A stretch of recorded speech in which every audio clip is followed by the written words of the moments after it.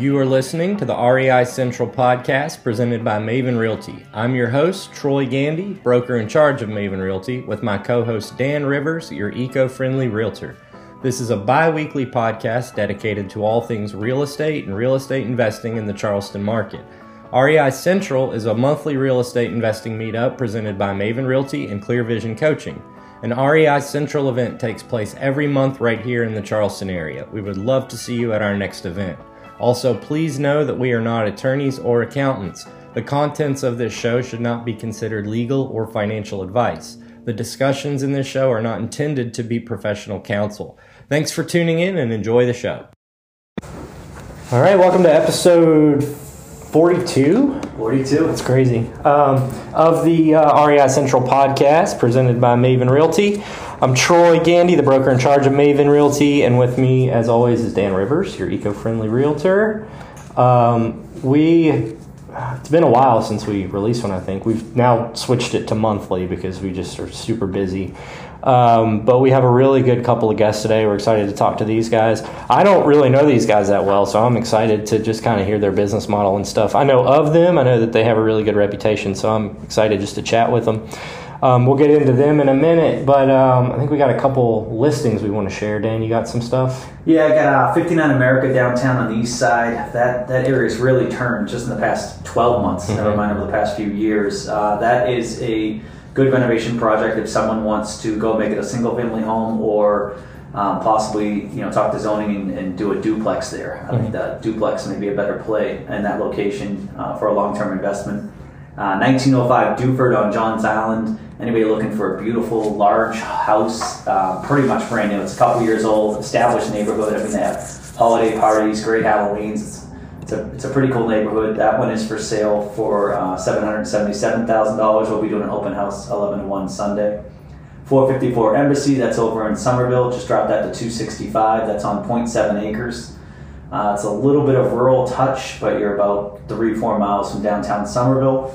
And that's for $265,000, as I mentioned, 3-2 fully renovated. And then Salvo Street, there are mobile homes on this lot, but you got to get rid of them. It's Hanover. But you should be able to put in definitely a single family home, and there's apartments going across the street. So there's a good chance you should be able to get duplex or maybe even a triplex, probably a duplex approved in that area. So it's a good opportunity for someone that wants to build small, like I said, single or duplex. Okay. That's cool. I got a couple other listings coming up soon. I got one on Bryan Street, downtown Somerville, finishing up renovation. One on Embassy, one on Felix. It's going to be a great house hack with the mother-in-law suite. So a couple other listings popping soon. Cool. And I have a couple. We listed, I think yesterday Gabe and I bought 5 townhouses in Park Circle that we're renovating. But one of them was ready to go, so I got that on market yesterday. It's 4990 Hyde for $350. 2-bed, 2.5 bath. It's renovated, just like a 5-minute walk to East Montague, so should go pretty fast. But we're going to have 4 more of those over the next few months. As we get possession back on them, we'll be able to sell those. And then I just listed one, it just went live today. It's been coming soon, but that's in Hunters Bend in Ladson, close to Sangaree. It's 1215 Briar Rose, 4-bed, 2.5 bath, single family, on the little lake up there in Hunters Bend, cool little neighborhood close to Nexton. And it is listed at $349, I believe. So pretty good value on that one for the size. Oh, nice. Actually, I forgot one other one I want to bring up, a commercial listing coming up. It's a office complex, about 2,800 of the just under 11,000 square feet currently rented. And we're looking to possibly put in a medical tenant in the other square footage. We're working on that now. We'll see what happens. If not, we'll have that up for lease. But that's going to be sold at, based on the rent they have now and rent that they could put into place, about a 6.25 cap and at $2.8 million off of Old Trolley. That should be live in about 7 to 10 days. Cool. And then, as always, I think Dan has a market update for us. I don't think a lot's changed, but we'll go through the numbers and see what's happening. Yeah, I'll do a quick market update. As everybody knows at REI Central, I'll give a more detailed one and then blast that out in a newsletter that we do on a monthly basis. But in a snapshot, one thing I've noticed, if we all remember about May, June, there was about 4 to 6 weeks where the inventory would go up about 10% a week. and it went from around 1,500, 1,400 homes on MLS just in general, up to about 2,700 homes.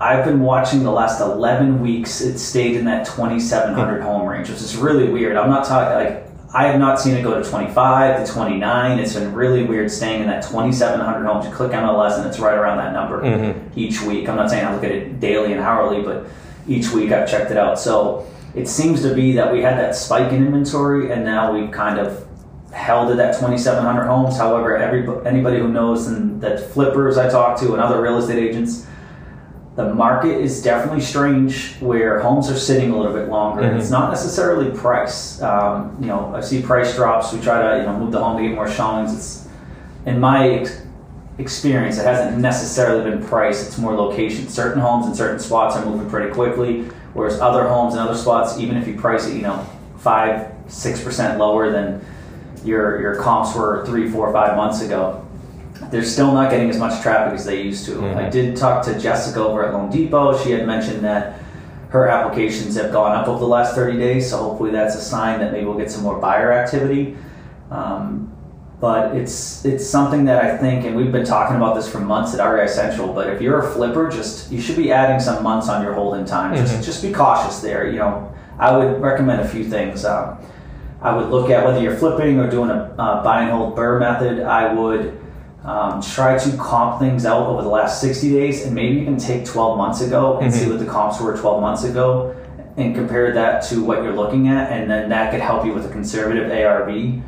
And then, as we always talk about, make sure you're buying, if you're BRRRing or flipping, at that 70% or lower ARV minus repair costs. So, but the whole time I think is important. If you think you used to be able to move in 4 months, do 6 or 7 months. Just be smart on that.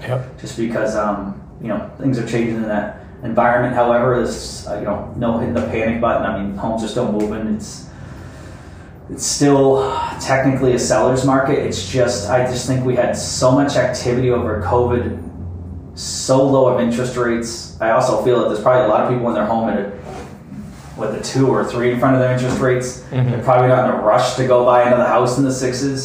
So that's probably another big factor on why you kind of see these sitting. They're trying to see what's going to happen. I mean, no one can predict the future. I've talked to a couple of lenders who are saying, hey, probably first or second quarter rates may be adjusted again back down next year. But again, you can't predict that. No one knows that for certain. We do have an election coming up, though, so I could see that coming into play.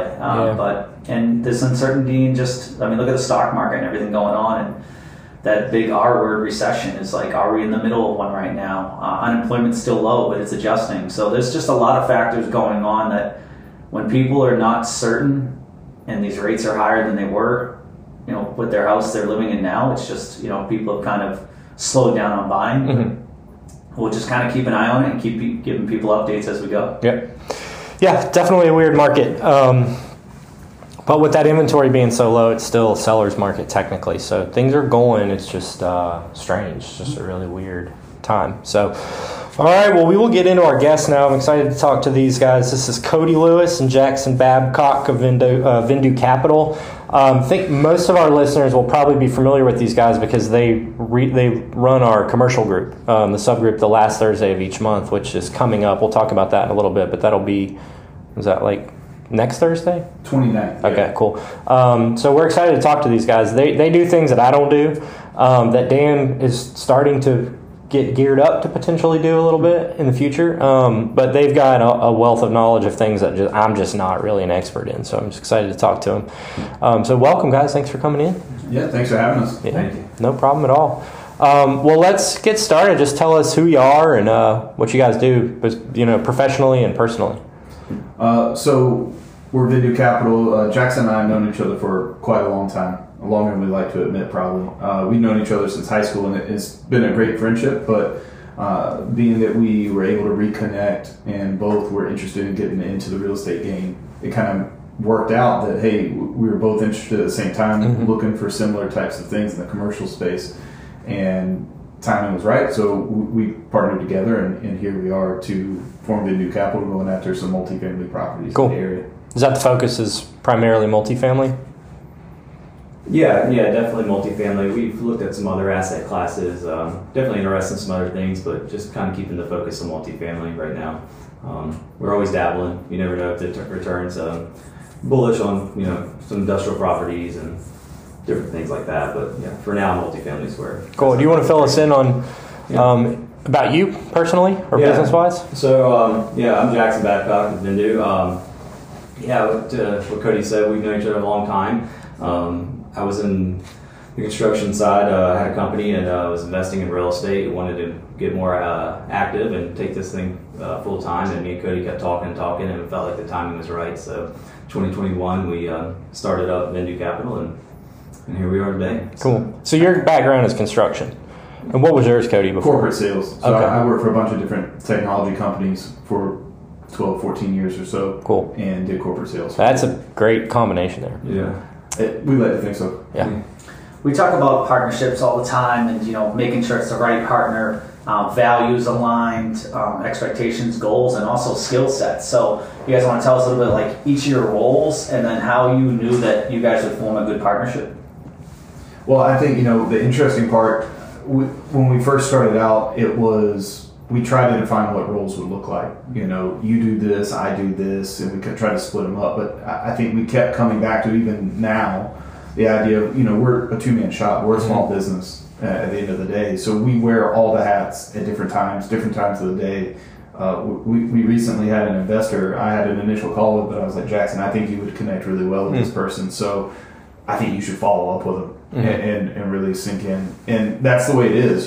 Jackson has that construction background. I have the sales background. There's a lot of kind of give and take that we can bring to the table with each other. And we have some differences that bring out the best in each other. But it's ultimately, we wear so many different hats. So we tried I'm investor relations or your broker relations, and it never really worked out. There are a few brokers that Jackson has a great relationship with. There's some others that I do. We just handle it as it comes in and as needed, I think, is the best way that we've found it works for us. Yeah, for now, that's definitely how we've been taking it. I think in the future, as we grow, we'll definitely define those roles more as we can bring people in. Like, if you're head of marketing or investor relations, asset management, so be whatever it is. But right now, like I said, we're wearing all hats. My background more on the running that company, starting that from scratch, and just the project managing side and asset management. I enjoy that. So a lot of our value add stuff, I'll kind of take the lead on all that, and that's what I enjoy. But we're secretary one day, and next day you're swinging a hammer or calling a broker, whatever it takes, to get the job done. But we're definitely big believers in who, not how. So it's we're working towards that, and we have strategies and plans. The moment that those folks start to become available, or we need them, or we need to offload some of that to run a little bit faster, those plans are in place to make that happen. It's just pulling that lever when we need to, because we are very big believers in the who, not how. Right. Well, you've been very productive in a short amount of time, because it was really kind of just last year, right, that y'all got running. So what's the deal flow been like over that year? You want to take this one? Yeah, I'll take it. So, getting started, 2021, beginning of 2021, we spent the first 4 or 5 months of the year just really getting the company off the ground, getting everything kind of set in place, building relationships, just all the systems, processes. And then we really started looking for deals around, I guess it was June-ish or so. Right. Yeah, 2021. By that time, the market had just gone nuts as far as, the prices and the over speculation of stuff. We can deep dive into that here. But, for sure. So there was a lot of deal flow. Everybody was just,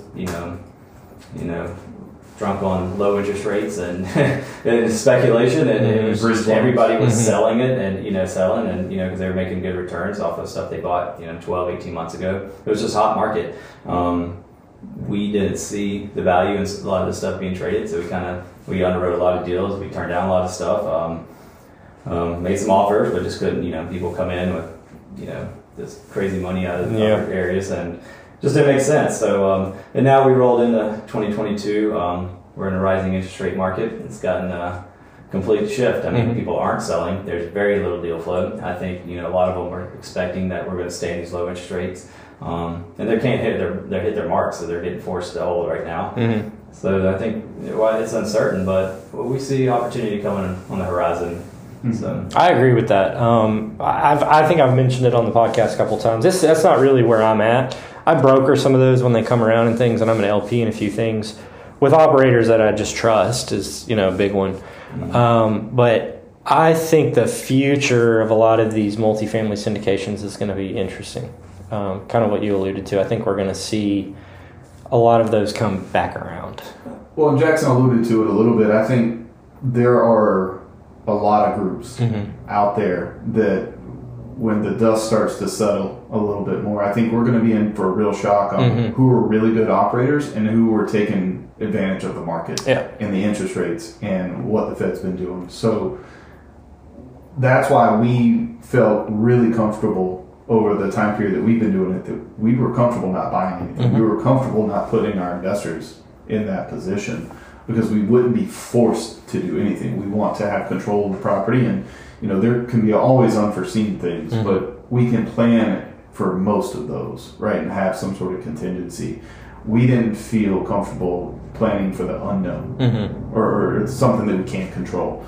So that's ultimately where we stand. But I think, to your point, we're going to see some operators that did not operate the property well. And their track record will show thus far that it looks like they did. But as these interest rates continue to go, they're not hitting their pro forma. They're going to be forced to sell or hold and maybe make a capital call. It'll be telling. Yeah. What do you think? I think it's a very good point. And with a lot of people listening to this, invest in syndications.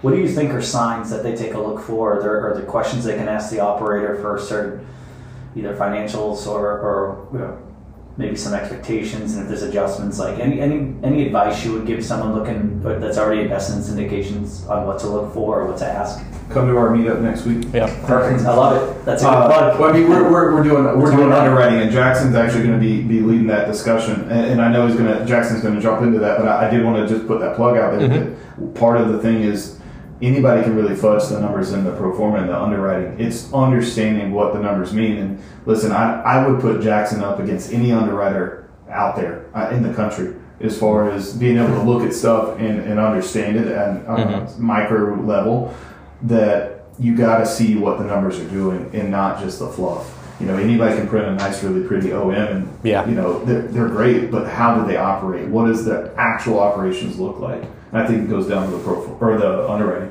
Yeah. I agree, Cody. So some of the things you can look at is, you get these OMs, they're pretty, like Cody said, and you'll see these pro forma and they'll say, this IRR, this looks good, and, your equity multiplier and what cash flow. The biggest thing is, that looks good and stuff, but you really need to see where they come into this. Most of them don't share that. So as for me, I invest passively, so that's how I got started. I had a company and needed to put, we were started to make some money, and like, where are we going to put this? And I didn't really like stocks and everything traditionally, so we got into really reading and deep diving into that, and that's what led me into the apartment stuff and pairing up with private, syndicators and putting our money with the private equity guys.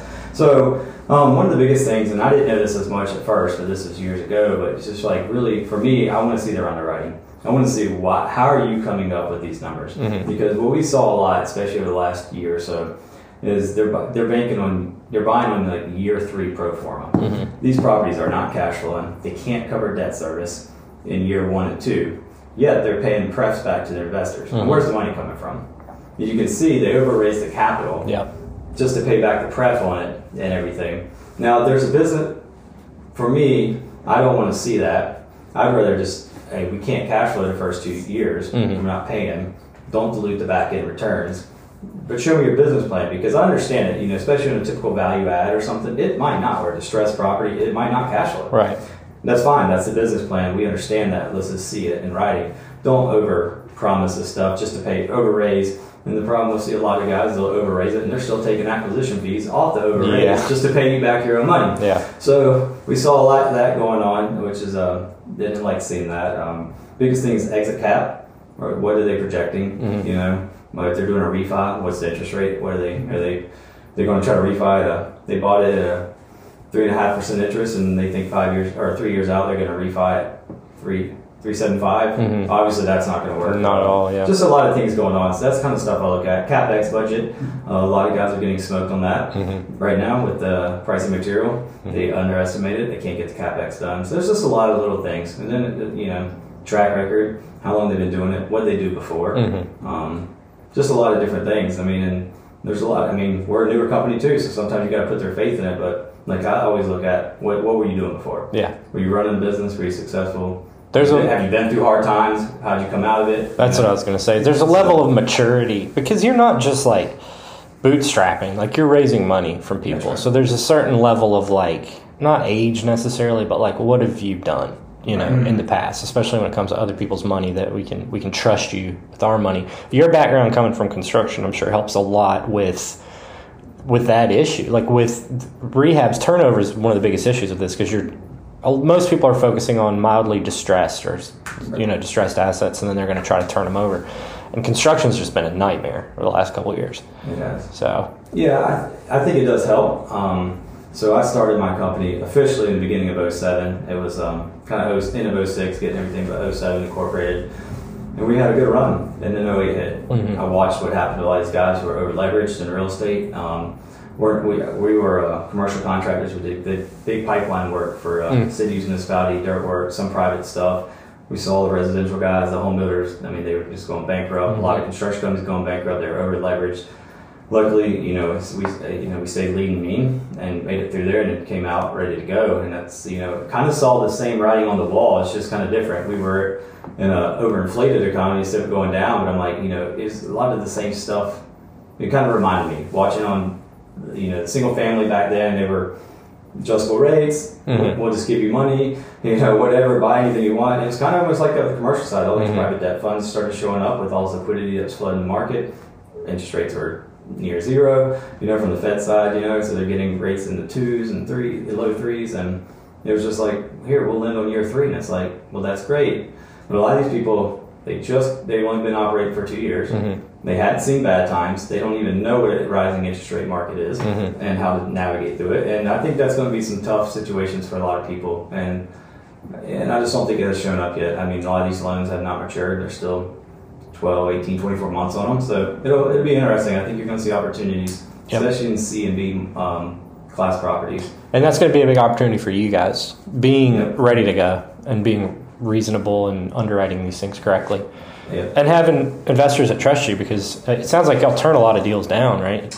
We probably turned down I can tell you for 100%, we turned down way more deals than we've put bids out for. Mm-hmm. We've turned down working with other groups too in the past, looking at their deals, they're asking us to come help out with either asset management, maybe some capital, whatever it may be. Mm-hmm. And we look at some of their deals and we turned it down on that. So there was opportunity for us to get our feet wet a little bit sooner than where we're at now. Well, we didn't feel comfortable with the underwriting. We didn't feel comfortable with how they were going to operate the property or their model, whatever they're looking at. It just didn't make sense. Mm-hmm. So for us, we would rather hold out. We know there's a correction coming. We already started to see signs of that, and we feel like we're primed, ready to go. So we're doubling down on conversations with brokers, really strengthening those relationships. Going back to our investor pool and re-strengthening those relationships, reconnecting with them, figuring out what they like to look for, make sure it really matches up with what we're looking at as well. Cool.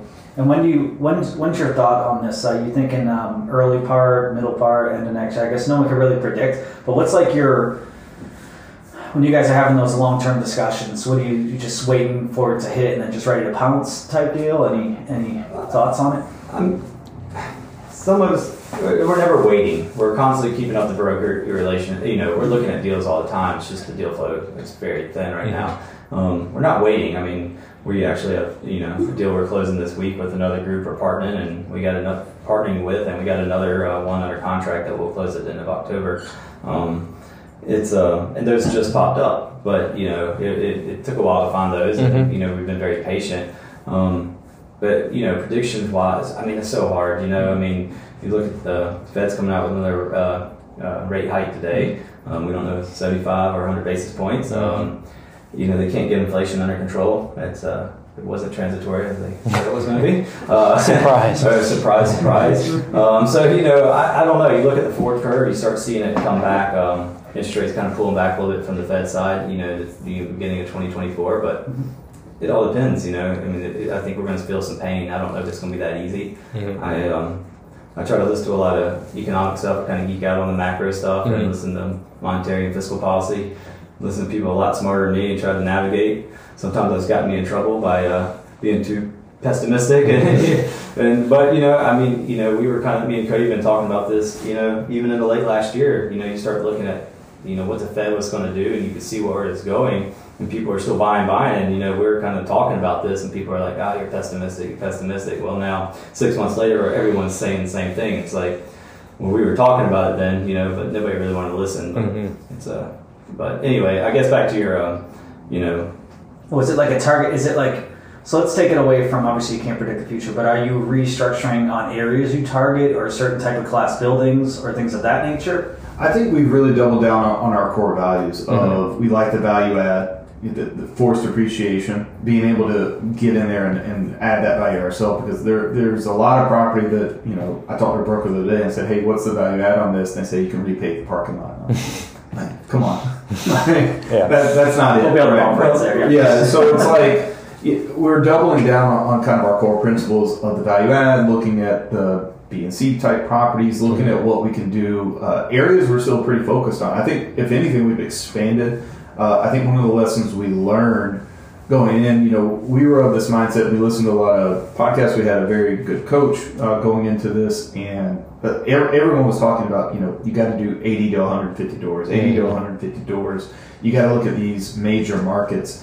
And I think for us, one, we were very gung-ho on that 80 to 100, but based on the time we were jumping in, kind of mid-2021, that was crazy. Yeah. And it was forcing all the bigger players to come down, lower unit counts. So it was pricing us out of things, being a little bit newer. Brokers didn't have to really work quite as hard because they had, you know, 40 offers coming in, unforeseen, unwalked properties. And well, to that is you had a lot of institutional money showing up on the bigger properties, which is why they were forcing some of these smaller groups that were buying 250 units before. They're coming down to that 100 unit because they got the big guys showing up, and you can't compete with the return. But everything we heard was 80 to 100, 80 to 100, and I think, you know, crystal ball, time machine, we go back in time. I think we go probably 5 to 20 doors, try and build up a small portfolio in like an area that we really like, and then maybe sell that out, get the ball rolling a little bit more, show some activity to brokers, show some activity to investors. But really, we're expanding more, so we're looking at more markets than we did before. We were pretty honed in on like 3 markets previously, but now we're looking most of the Carolinas. We love coastal Georgia, and we're starting to look and expand into Florida as well. Cool. But yeah, that's what I've done too. Is like syndicating to me, it's just not my brain. I'm just not the macroeconomic guy. Never really have been. People that are, I have nothing but respect for them. So maybe shortly after the pandemic, I was kind of looking at that. I was like, do I go this way, or would I rather just be a really small operator on my own with the smaller units? And that's where I've landed, because I just like that control. Sure. But you can't scale, obviously, nearly as quick. That's the issue. That's why so few people are doing it. But I mean, I have, I think, 30 something right now, but that's between 3 units. It's a 14, a 6, and a 10. But they're all in areas that I know really well. So when they come through, I'm like, hell yeah, I know exactly how these work. You know, can pounce on them. Honestly, to what Cody was saying, you know, the returns on those would probably exceed what stuff is trading in 2021 and some of the stuff lately. Just and that was one thing that was tough for us, because if you were looking, you know, to what Cody was saying with the value add being our core, that's what we want. If you looked at where these things were trading at the cap rates they were trading, they're trading. C-class stuff is trading at the same cap rate as a Class A property. Doesn't make any sense. So you go put all the work into it, and you're just getting back to a cap rate that, you know, value of what it should have traded for anyway. Like, what's the point of that? Yep. And we just couldn't understand that. Like, it was you taking all the risk to turn it over, redo all the renovation just to get to where it should have been trading. The delta between the return wasn't there. You might as well just go buy a Class A property and just kind of clip the coupon in a sense and take the returns. But to that, when you're starting out, Class A, that's institutional money, big syndicators, you know, people that can really raise a lot of equity. So it's just it was a hard market to jump into at the timing that we came in. But I'm kind of glad when we did step up, you know, because if we came in 2019, we'd have bought up a bunch of stuff, or 2020, you could have bought some bad deals thinking, hey, there's always going to be sunshine, and, you know, and that's not true. So I don't know, you know, it's, everything happens for a reason, but we're definitely well positioned and ready for the opportunities to come down the line. I want to, like, you guys are talking, and I think it's like the perfect topic, just kind of expand upon a little bit more of any creative ways you think deals can be done with the, times start to shake, people start to get a little shook, like sub-twos and different types of things that we do on the residential side. Are you going to see that kind of transfer to the multifamily side? Some creative ways to be able to grab these deals down to save the failing syndicators or the failing? I think one thing that we've started to do that may be interesting, maybe others are, I don't know. Jackson has great relationships with our property managers. When we talk about hats, he's typically managed that just with his construction background, overseeing a lot of those different projects. Working with them and building those relationships, they're already in some of these properties. Mm-hmm. They know if the operator is effectively running the property well or how they're running it. Yeah. And are they in trouble? Are they not? Is it performing? Is it underperforming? I'll give you a perfect example. We were looking at a deal in Fayetteville. Now, Fayetteville isn't normally a market we look at, but we really like the broker. We have a strong relationship, so of course we would look at it for them. And they were like, listen, you get these rents up to, I think it was like $1,200, something like that. Something way larger than what they're at. Mm-hmm. We happened to have a relationship with a property manager that was on site managing the property, and we reached out to them and said, hey, talk to us. And they're like, oh, we actually manage it. Don't buy it. We can't get rents above $10.99. We have one person at $10.99. We've done all the renovations to it. We can't get them above it. And we're like, well, we're looking like $12.50 on the pro forma. Not a chance. Yeah. And that saved us really from possibly investing in a bad deal and not being able to get those. But I think now it's leveraging those relationships to find deals that maybe are going to be off market before they get to a broker. And to that point, to that deal, that deal did trade. Mm-hmm. And someone bought it off the pro forma of $1,300 a month. Now, if they couldn't get that 21, now people can't absorb any more rent increases. So that property's going to come back around. True. They're going to be upside down on it. They can't hit what they're at. And that's the kind of examples we were talking about. That's a prime example of what we were talking about. So they're buying on year 3 pro forma thinking they're going to hit it. And if they don't, there's going to be a buying opportunity. Well, I think that's... I'm sorry. But I think you're going to see that across the board. And not a lot of people are talking about it yet. Mm-hmm. But it's coming. Well, I think that's important too. One of the things that you touched upon that I want to really bring to light is the relationship with the property manager of an actual rent number. I don't want that to get skipped over because that's such an important point. I mean, I've looked at a couple pro formas. I got some people sending me some multifamilies. I'm looking at them like, yeah, but you're buying it at year 3 with these high, and I was like, and then I go around and I look and I'm like, I'm not seeing these rental numbers elsewhere. Mm-hmm. And not to mention, I'm nowhere near you guys' expertise. When I'm analyzing a market, I go and I look for the average, family incomes there. What can that income actually afford? Because you're 3 times the income. Can that actually even afford the numbers that are put in this pro forma on your average median? And then population, is it growing? Is it declining? How Money Walks is a great website, although they're about 2 or 3 years behind. But it shows you, is money coming into that county? Is money moving out of that county? Mm-hmm. Like, those are the things that kind of trigger me that I would look at as an investor when I'm looking to put money in a syndication. Well, you say you're not an expert, but that's pretty much... That's what I'm saying. That's pretty good. That sounded like the coaching playbook we got. Those are just things that, like, over time you learn from people. It's like, that's what you look at. But exactly. I think that's a great point, though. You're talking to the hands-on property manager there, and they're giving you, hey, yeah, maybe in theory you can get this, but no one's paying it. Well, it's so important. Yeah. I think, going back to leveraging backgrounds, one of the things that we try to set up, so we basically have a funnel or a pipeline for anybody that's been in sales, and when we do our underwriting, the property goes through that funnel, that underwriting funnel. And step 1 is, do we see rent comps and rent bumps based on what we'll take the OM and we kind of throw out, we just want the rent roll in the T12, the OM's whatever. Mm-hmm. We want to understand what the broker thinks the play is. Then we'll see, okay, do we validate rent bumps? Mm-hmm. If yes, then we'll put it through the full underwriting model, kind of put some numbers to it based on our assumptions. If it still looks good, then the very next thing is we engage a property manager that we know, like, and trust in the area, mm-hmm. and then they will validate our assumptions or kill the deal, which we're fine with. Mm-hmm. If they're like, absolutely not, we can't get that, great, you just saved us a ton of time and money. Yeah, and a good property manager doesn't want to lie to you. They don't want to tell you, like, oh, yeah, absolutely, we're going to get you $1,300, because then you get in there and you're pissed because you're not getting it. And it's not good for you. Yeah. So. And they're not making a quick commission like maybe a salesperson is mm-hmm. at that point. Yeah. They're going to be the one in the trenches most likely doing it for you, so they're not going to give you an unreal expectation. So, hearing it from the source, that's just... it's genius. It's basic. You would think it's something that a lot of people would do, but they don't. And that's such a great move. And it's important too to think about just the future now with, obviously rent increases is like the primary value add for the majority of these assets, but people were already having a hard time paying. And now with the economy being strange, I mean, we're working on my 10 unit that I have a bridge on it right now. I'm in the process of refinancing, and we're turning units trying to get everybody up. I think right now we only have like 3 of those up to market rent.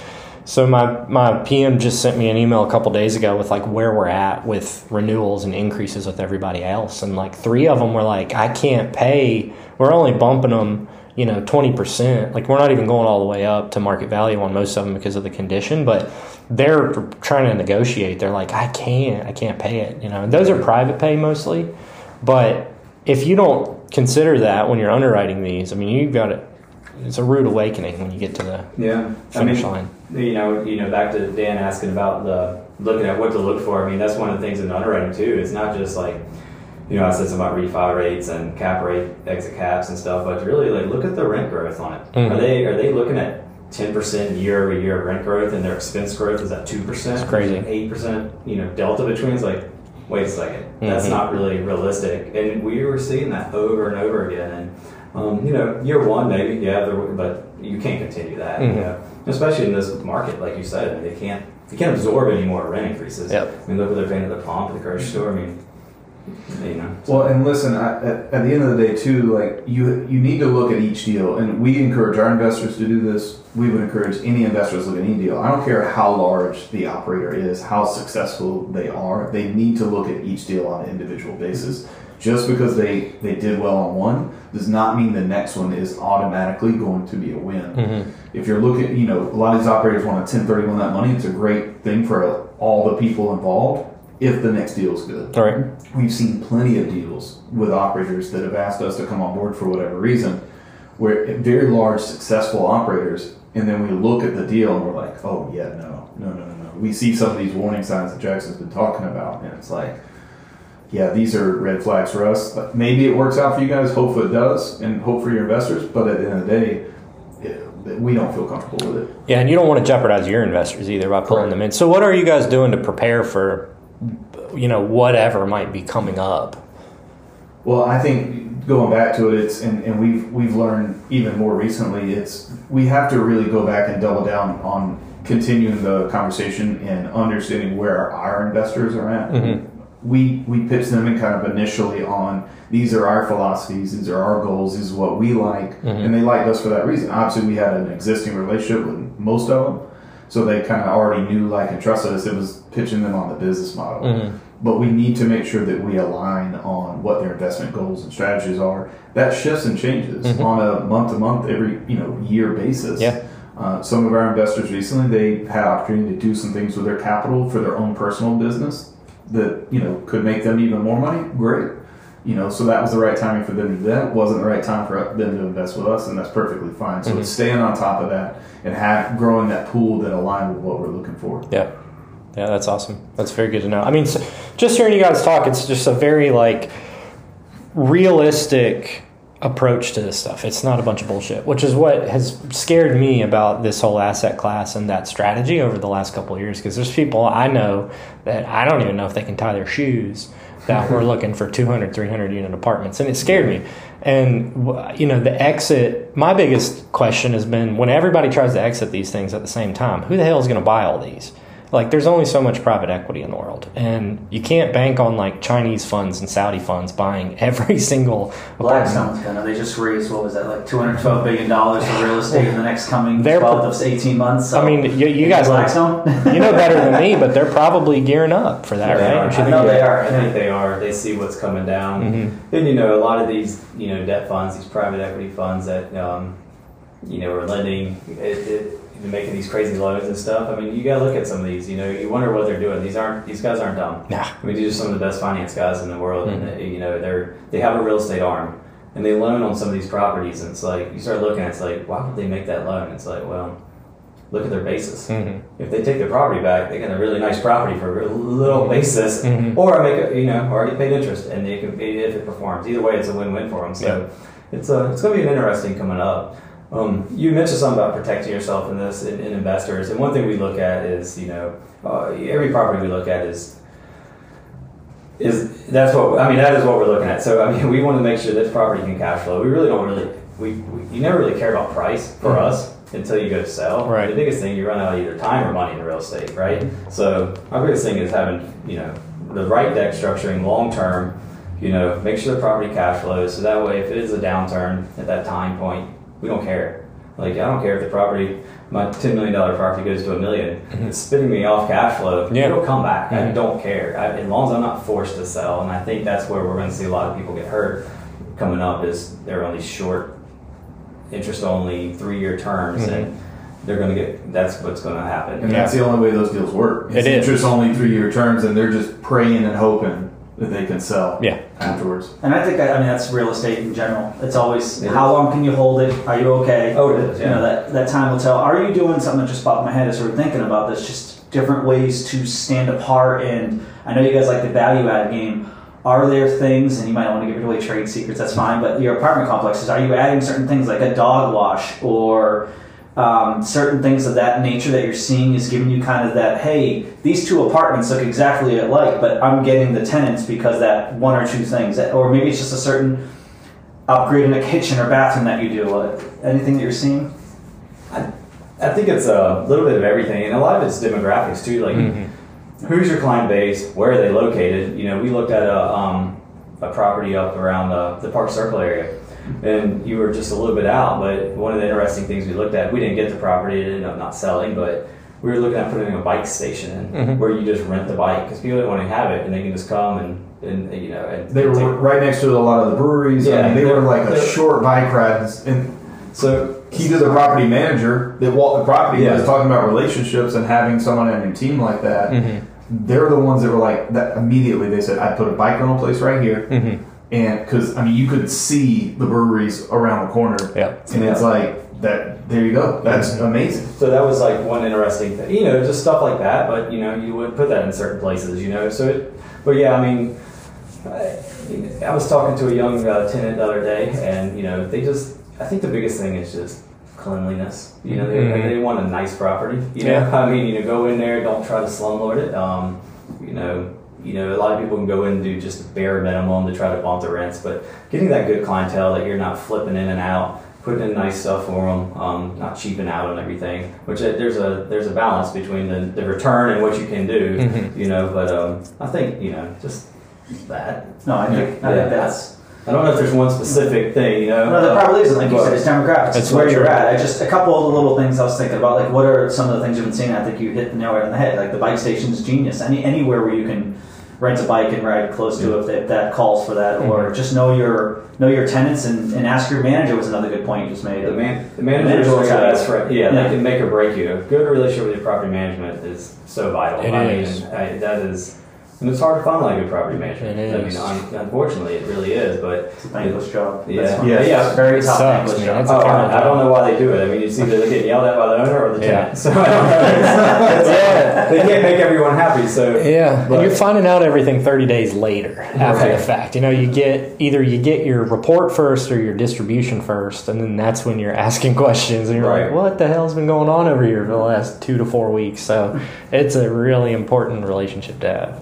You're talking about things like we were talking to a tenant, and she was a nurse. She was 26 years old, which is just like a perfect example. Like, what are you looking for? It's a pretty nice area, and like, what do you think about a gym? They didn't care about it. Like, it's kind of weird because a lot of people try to do a gym in apartments, and some of you are brand new Class A that have the room, but you take some of these smaller like 70s built C properties or B minus something, whatever, and you just try to allocate a little room to make this little tiny gym and say you have a gym. Nobody really uses it. Yeah. They can go down and get a $15 membership at Planet Fitness down the road. And it's like, why? What is the point of that? If you spent $30,000 on that, could you have allocated that to put a little nicer appliance or lighting package? And they would rather it look better. So, just knowing the property and what the people there are looking for. Yep. I think one thing we do see that's pretty interesting, though, in some of the properties is the kind of packaging center where the Postal or Amazon or whoever can. They have an electronic way and a secure way to have packages stored so they're not sitting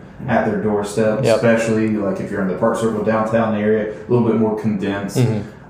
So it's one of those things that right there I think is really interesting. And if instead of putting in a gym, having a place that you could pick safely and securely pick up your packages is, I think, an alternative to something like that. Prop tech's really big, depending on the property and the asset as well. You know, keyless entry. We look at a lot of times, and just from my background as well, you know, I'm always pushing the group. I'm like, hey, what about if we provided internet for the group? Because then we could provide good internet for everyone in the building. But then also they're paying us instead of having to go find the internet and figure it out and deal with all that. Things like security too. I mean, especially in certain areas like that. That's a big, especially someone young, like a 26-year-old nurse. You say, we've got 24-hour security on premises. You know? Like one big thing is lighting. Keep it lit. Like, you know, it doesn't have to be, you know, so bright you can't sleep at night. You know, but it's you've been putting like dusk to dawn stuff out on the porch and stuff with like low LED light, just some lighting. You know, people want to feel safe, and that's one of the big things. And the thing is, most of those are run off of. It's really getting billed back to the tenant because it's off of there, but it's so little because it's all LED and it's just at night. But they want to come home, they don't want to feel dark. You know, safety is a big thing for people. So. Insurance carriers are big into that too. I used to manage some big assets. I used to do a lot of large-scale condominium management, and lighting was very important because you're right, safety and security. Lighting's like more than half the battle there. You can have the alarms and all the other things, but if it's dimly lit, you're not going to be able to see anybody in a camera. I'd like to pivot a little bit. We talked about investors a little bit with you guys, especially with the recent fluctuations in the stock market and everything. I know we've had a little conversation offline on this a little bit about investors, and are you seeing people wanting to kind of move their money from that stock market over to real estate investing? I'm sure it's been happening for a little time now, but is it even more prevalent now? And just want to get your take on that. I'll jump in for. I think the answer is yes. I mean, especially with what we've been seeing over the last like 6 to 12 months. I mean, I watch my portfolio. I still have some really interesting stocks, and I watch my portfolio on a daily basis, just up and down, and it's like have some opportunities to invest it here soon. So I'm just waiting to pull it out at the right time. But I think a lot of people are tired of seeing their just whole portfolio down. You know, we may have a little bit of run here and there, but it's like. We're just down. I personally, my opinion, I don't think we've seen the end of it. I think, you know, there's more to come. So it's, you know, when's the right time, and investing in something that's an asset, something you can touch, you know, I think is just a better play. But yeah, I think so. I think people are, you know, they just get tired of the typical 401k and stuff and not being in control. Like I said, watching all the volatility. We're seeing a lot of people want to come over and self-direct their 401s or their IRAs. If they don't have the liquidity to do it out of cash, they can redo it that way. And we get those calls a lot. Right now, as far as investors, though, it's harder right now to raise. We've talked to a lot of operators. Some are down 50% on what they were raising a year ago. Wow. But, you know, I mean, you think about people, you know, the sentiment of the economy. You know, you look at your stock market, you know, or your portfolio and that, and you're down 30%, 25-30%, and you're like, oh, I'm just going to hold on and wait till it come back up. But, you know, it's, you know, that's the thing with the stock thing. People never want to sell when it's high. And then they want to sell when it goes down. It's just a weird thing. But, and I think a lot of people are wanting to move to, like Cody said, something you can touch, a tangible asset. You know, if that's paper, it's very manipulated, I think. We could get down that rabbit hole. But, you know, not that the equities are bad, but, you know, it's just, it's just a different game. But, I mean, with the real estate, that's a tangible asset. You know, it can be, you know, I can trade that in any currency. It's physical, it's real. And I think people like the cash flow play. They want to see money coming in, you know, where that they can't really touch, and there's nothing. I mean, you could be in some dividend stocks, but it doesn't pay like real estate. And plus the tax benefits. That's the big absolutely one. Huge. And that's a whole other conversation, but Yeah, that's really, it's just interesting, like with people kind of tightening up right now across the board in preparation, because a lot of people haven't really been super affected by this yet, but I think they're anticipating to be. So just holding on, you know, kind of waiting to see what's going to happen. We've been really rambling, so we're doing good here. We'll start winding up a little bit, but what's one piece of advice you guys would give to somebody starting out now? Is there any advice you would give them? I think we mentioned a little bit earlier, but don't be afraid to start smaller. I think we got in thinking, hey, we can get out here and mix it up in the larger space, but we talk a lot about being niche and how you can make a lot of money being niche. You may fly under the radar, but we're perfectly flying under the radar, and making good money for ourselves, our investors. So finding some niche stuff, finding stuff someone else isn't looking at, but don't be afraid to start small. Yeah, I agree with that 100%. One thing about if you start small though, if you're going to go after smaller properties, make sure you're close by. Yeah. It's a operations, can be an operation nightmare trying to take down 20 unit property that's 500 miles away from you. So, and the goal of that is, you say you're taking smaller properties, like Cody said, build up that portfolio. So that way, when you, as a management operations, it's not 20 anymore. Next thing you got 120 doors across 5 properties or 6 properties, whatever it might be.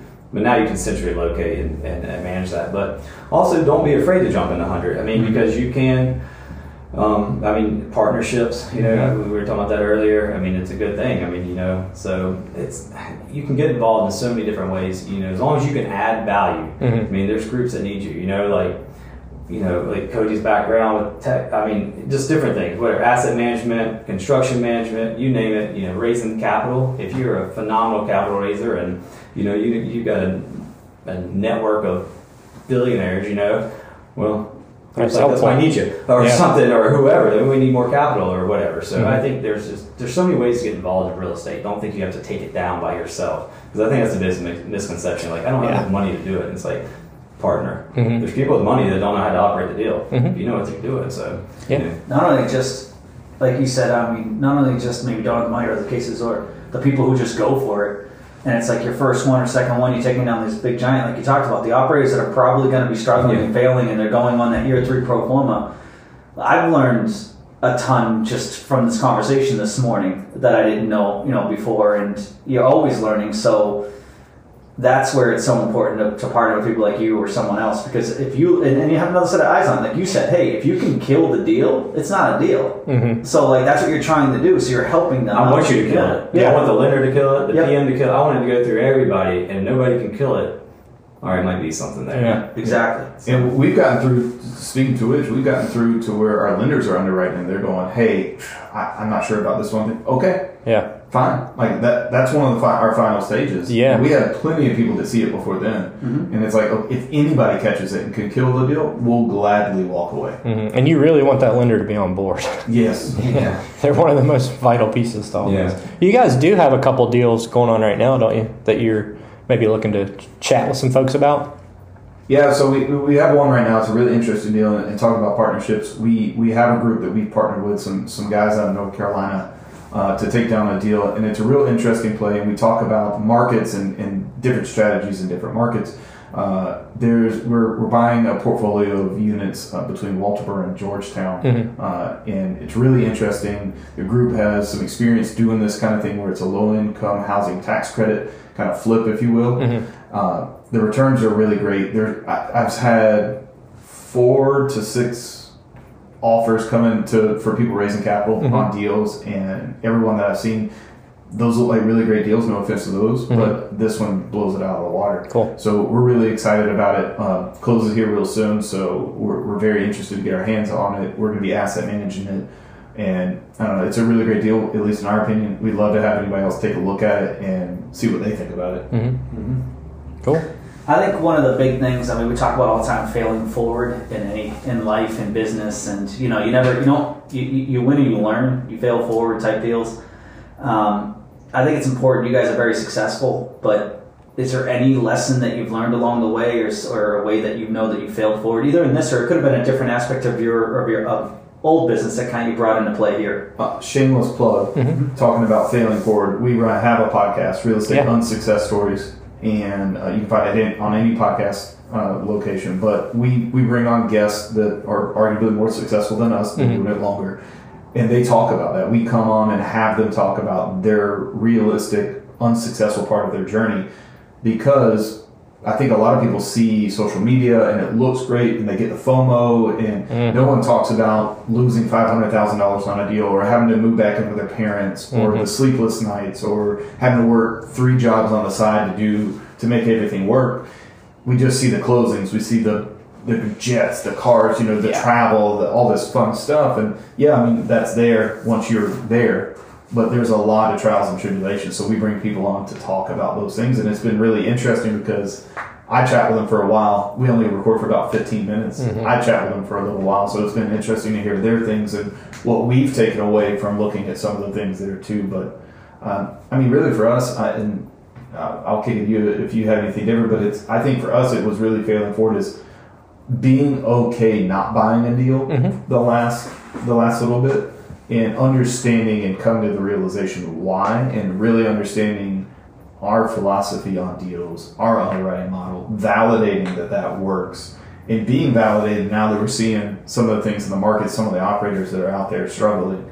That was a failing forward moment for us, in my opinion. Was we felt that FOMO? Should we be buying? Should we take a little bit more risk on some of these deals? And I think for us, we felt ultimately comfortable where we landed. Yeah, I agree with that. And then, kind of back from my background in construction side, we're coming up through like throw away, the Great Recession there, and just trying to keep them, people busy and stuff. And I guess the biggest thing for me is I'm a numbers guy. From bidding work to now real estate, there's not much difference. I mean, it's income minus expenses. It's not that hard, and then operating it, but. Trust in your numbers. If it doesn't make sense, because I remember, going after a couple of jobs before, just try to keep people busy and stuff, and it's just an absolute nightmare. And so I think when, me and Cody were looking at all these properties, I'm like, dude, this just doesn't work. It makes no fundamental sense, and I think staying to your principles and stuff, I don't know if that was a failure moment, but it's just something, from my past that kind of brought into this. So looking at deals, it's like, we're not speculating on this. Like, it's got to make sense. It's got to be fundamentally strong. And I'm okay with something that doesn't cash flow year one. That's fine as long as there is a plan on the back end. Like how are we getting to X? So I think that's for me. It's just staying true to and trusting your numbers and trusting your gut. Don't sit out there and try to make something that's not really there. Yeah, it's so hard. You're taking a lot of risk. I do the same thing with my brokerage sales. I tell people no. I discourage people probably 80% of the time, especially on the investments, because they get really excited. They see things and they're looking in the future. Like, dude, you don't want this thing. It's a piece of shit. Just don't. Stay away from it. We'll find you something better. So that's I think your investors and the market you'll benefit from that approach, like tremendously, especially in the. Well, it's like Cody said, you get the FOMO, you see all this Instagram, like, and stuff. And I heard Robert Kiyosaki say something on a podcast wasn't that long ago. He's like, when you're getting real estate advice from your gardener, it's overheated, and I was like, and I laughed at that and started thinking about it, and I think, Troy, you mentioned something earlier, like everybody's getting in it. And what, like a year ago you were teaching an English class, and now you're in, a year later, you're a multifamily syndicator raising millions of dollars. That's scary to me. It is. Not that you might be the best, but it's just like you have no experience. All you've seen is and I think the other thing good times. We've learned too is there's a difference on people, and they don't always claim this difference, but there's a difference between organizations that strictly just raise money and say they have so many doors. Right, though you go to their website and it's like we have 1,200 doors, we have 10,000 doors, and then if you really dive in and if you ask them, they'll tell you, but it's not clearly advertised. Is that are they actually operating the deal, or were they capital raisers? Perfectly fine. Those exist out there, right? Yeah. There's ways to structure and do it properly. But you got to ask that question. And if you're going to invest passively, or if you're looking to partner, it's understanding. That kind of thing. I'll never forget, I got an email from a lead operator about a deal, and he was asking, hey, we're looking for partners on this. If you'd like to come on board, let me know. No less than 15 minutes later, I got the exact same property from 3 different people saying that they were buying this property. Yep. They were capital raising for it. They were not buying the property. And I asked the simple question, are you the lead operator? Yep. No. Yeah. Okay. That's fine. I understand. That's fine. But I think a lot of these folks are out there they're not advertising that. They're showing we have so many doors. You just got to be careful with some of that. Yeah, and it's been, I'm not everybody obviously, but I think that market, that niche can feed ego. So I think you got to be very careful. Maybe that, if you want to work with a Grant Cardone, he's got some great characteristics, but for me personally, I don't prefer him at all. So I think you got to find the people who you feel comfortable with, that you think are transparent, and I don't know. I just can't give my money to somebody who's Not humble. Yeah, and they're acquiring doors purely out of ego. It's not. It's Well, and some people they're in a spot now where they're having to acquire doors. They've grown so exponentially over this past year. They have this massive team, and the only way that they can keep the lights on and to keep a lot of these people employed is to take these fees. So they're buying deals that are maybe a little bit more speculative, maybe a little bit more risk than they like to get into, but the fees that are able to draw off of those will feed the company and will keep everyone employed. So again, there's some very prominent large groups that I think are possibly doing some of that stuff from what we've seen, but it's like you just got to understand what's the business model, what are they doing, make sure if you're investing that it's something that you believe in, that you understand what the model is that they're doing. Maybe it's not a bad idea either. Like this one particular group I invest in, and it's supposed to be 4 properties, and they actually dropped one, and they said at the end of it, like, it just didn't make sense. The numbers there, we only took down 3 of the 4. It didn't fit our model. The numbers didn't align, and to me, that really got me excited. I'm like, all right, good. You're not just arbitrarily, I'm just buying this. You analyzed it, you did a deeper dive, and you said, no, this one doesn't fit the model.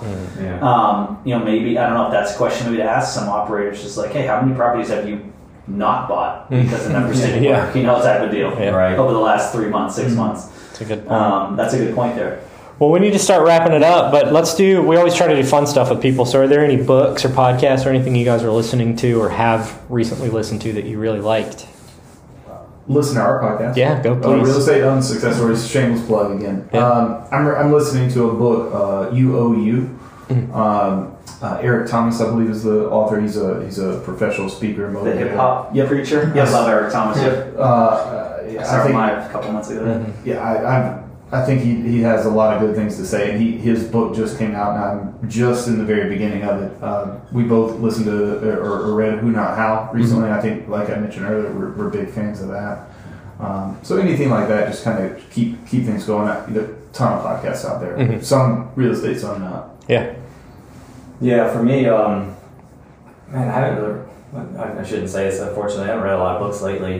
Me too. I used to, I'm an Audible guy, and I used to be on the road all the time, so I could burn through some books pretty fast, like once a week. But no, 2 that I read recently, they're not, one's called Atomic Habits. I don't know. That's a really good one. I've enjoyed that. Somebody recommended. And then other ones, it's not real estate, but it's called Green Lights. And Green Lights are great. The audiobook is great. Yeah, but you got to do the audio because it's McConaughey reading, so you have to do it. But it's just inspirational, and it's a fun, good feeling. Sometimes you read all these books about finance, and it just starts boring you, and you start getting like in this weird mindset. So something just kind of uplifting is kind of nice sometimes. So I'm enjoying those, and backed off some of the finance books and all the real estate books because it's a lot of repetitiveness, and it's just kind of you got to take a break. You got to take a break. You're in this world all day, so then when you listen to that stuff and you don't give yourself any kind of a lapse, it gets like you get burned out on it. Does. So, absolutely. And then one podcast I do like, and I haven't listened to them a lot lately because I'm not in the truck as much anymore riding around, but is The Rebel Capitalist. It's George Gammon. He's very big on like macroeconomics and brings in a lot of economists and talks about like where things are going and stuff. And just be careful. It'll get you scared to death. So don't, but just take it with a grain of salt. But it does give you a big picture of kind of like what's going on with stuff and a lot of different opinions, and it's very interesting. So I do like that one a lot. Sounds good. I think one that's kind of like the mid-range one, just to throw it out there, that I really think if you like business but you kind of want to not go strictly real estate, is Psychology of Money. I don't know if you've ever listened to that audiobook. Phenomenal, because it just, not to take up too much time, but a quick blurb of it is the average lower class person spends $430 a year on lottery tickets. Wow. And they don't have $400 in their savings.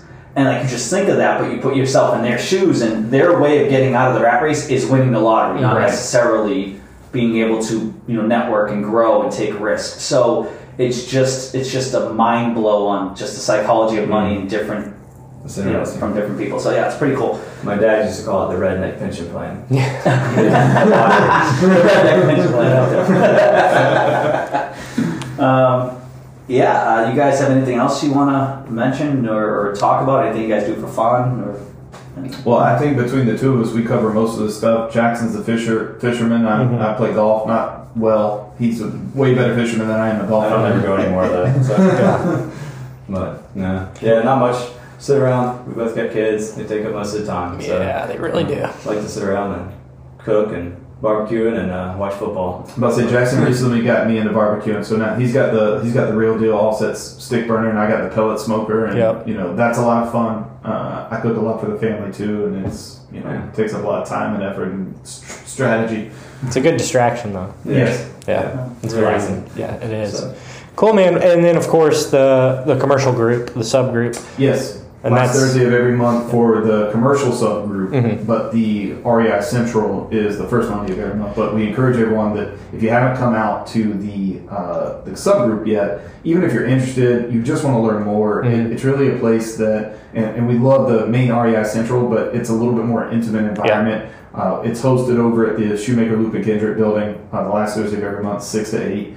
They put out a little spread to grab some bite to eat. We do some networking, and then we bring in a guest speaker each month to talk about a certain topic. Recently, we've been going through kind of the model that you would need to look at possibly syndicating or jumping into commercial real estate, whether it's industrial, self-storage, or multifamily. It really doesn't matter. A lot of these principles kind of tied over. So we've had a property manager there.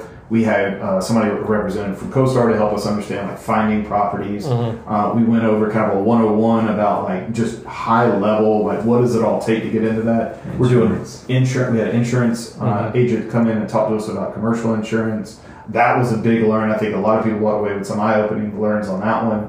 And then we're doing underwriting this month, and then on tap for next month, we should be looking at having an SEC attorney who will come in and talk about the differences about having investors in deals and like what's the difference between syndication and just having an operating agreement between partners and things like that. I think it's important for people to know you have to be a member of REI the annual to come to these subgroups, but look at the value of that subgroup. So it's just, $100 for the year and you get to go listen to someone discuss SEC or Jackson breaking down a deal. Just ton of value there. Yeah, we get great feedback on those meetings because it's different. The main group is more of a networking group. It's just so loud and there's so many people in there, we can't give a presentation at all. So these smaller subgroups, especially yours, is just way more dialed in. It's crazy value. But we do try to reserve the small groups for the annual members, and that's just sort of a way to try to keep the membership at bay so you don't end up with 50 people in there, and we'll take 50. We got a plan for 50. I'm sure it'll grow. Get your membership and then come on out and take a look at it. Yep, I'm sure you'll have them. It won't be much longer. So cool, man. Well, we really appreciate you guys coming in. Where can people find you? Best place to find us, like I said, the podcast is online. You can find it on any successful podcast. We're on LinkedIn, pretty active on there, and then venduecapital.com is the best place to get in touch with us. Man, thank you so much for coming in, guys. We appreciate you. Thank you. Appreciate it, guys. And we'll do a quick eco tip here, just using reusable products. Anytime that you're going to the beach, you're going somewhere, just grab a water bottle that you can refill or try not to use styrofoam, just little earth-friendly tips there. And then supporting our local business, this is important. I think small business is really what makes Charleston. The Candlefish, they actually make their rewind candles from recycled wine bottles, which is really cool.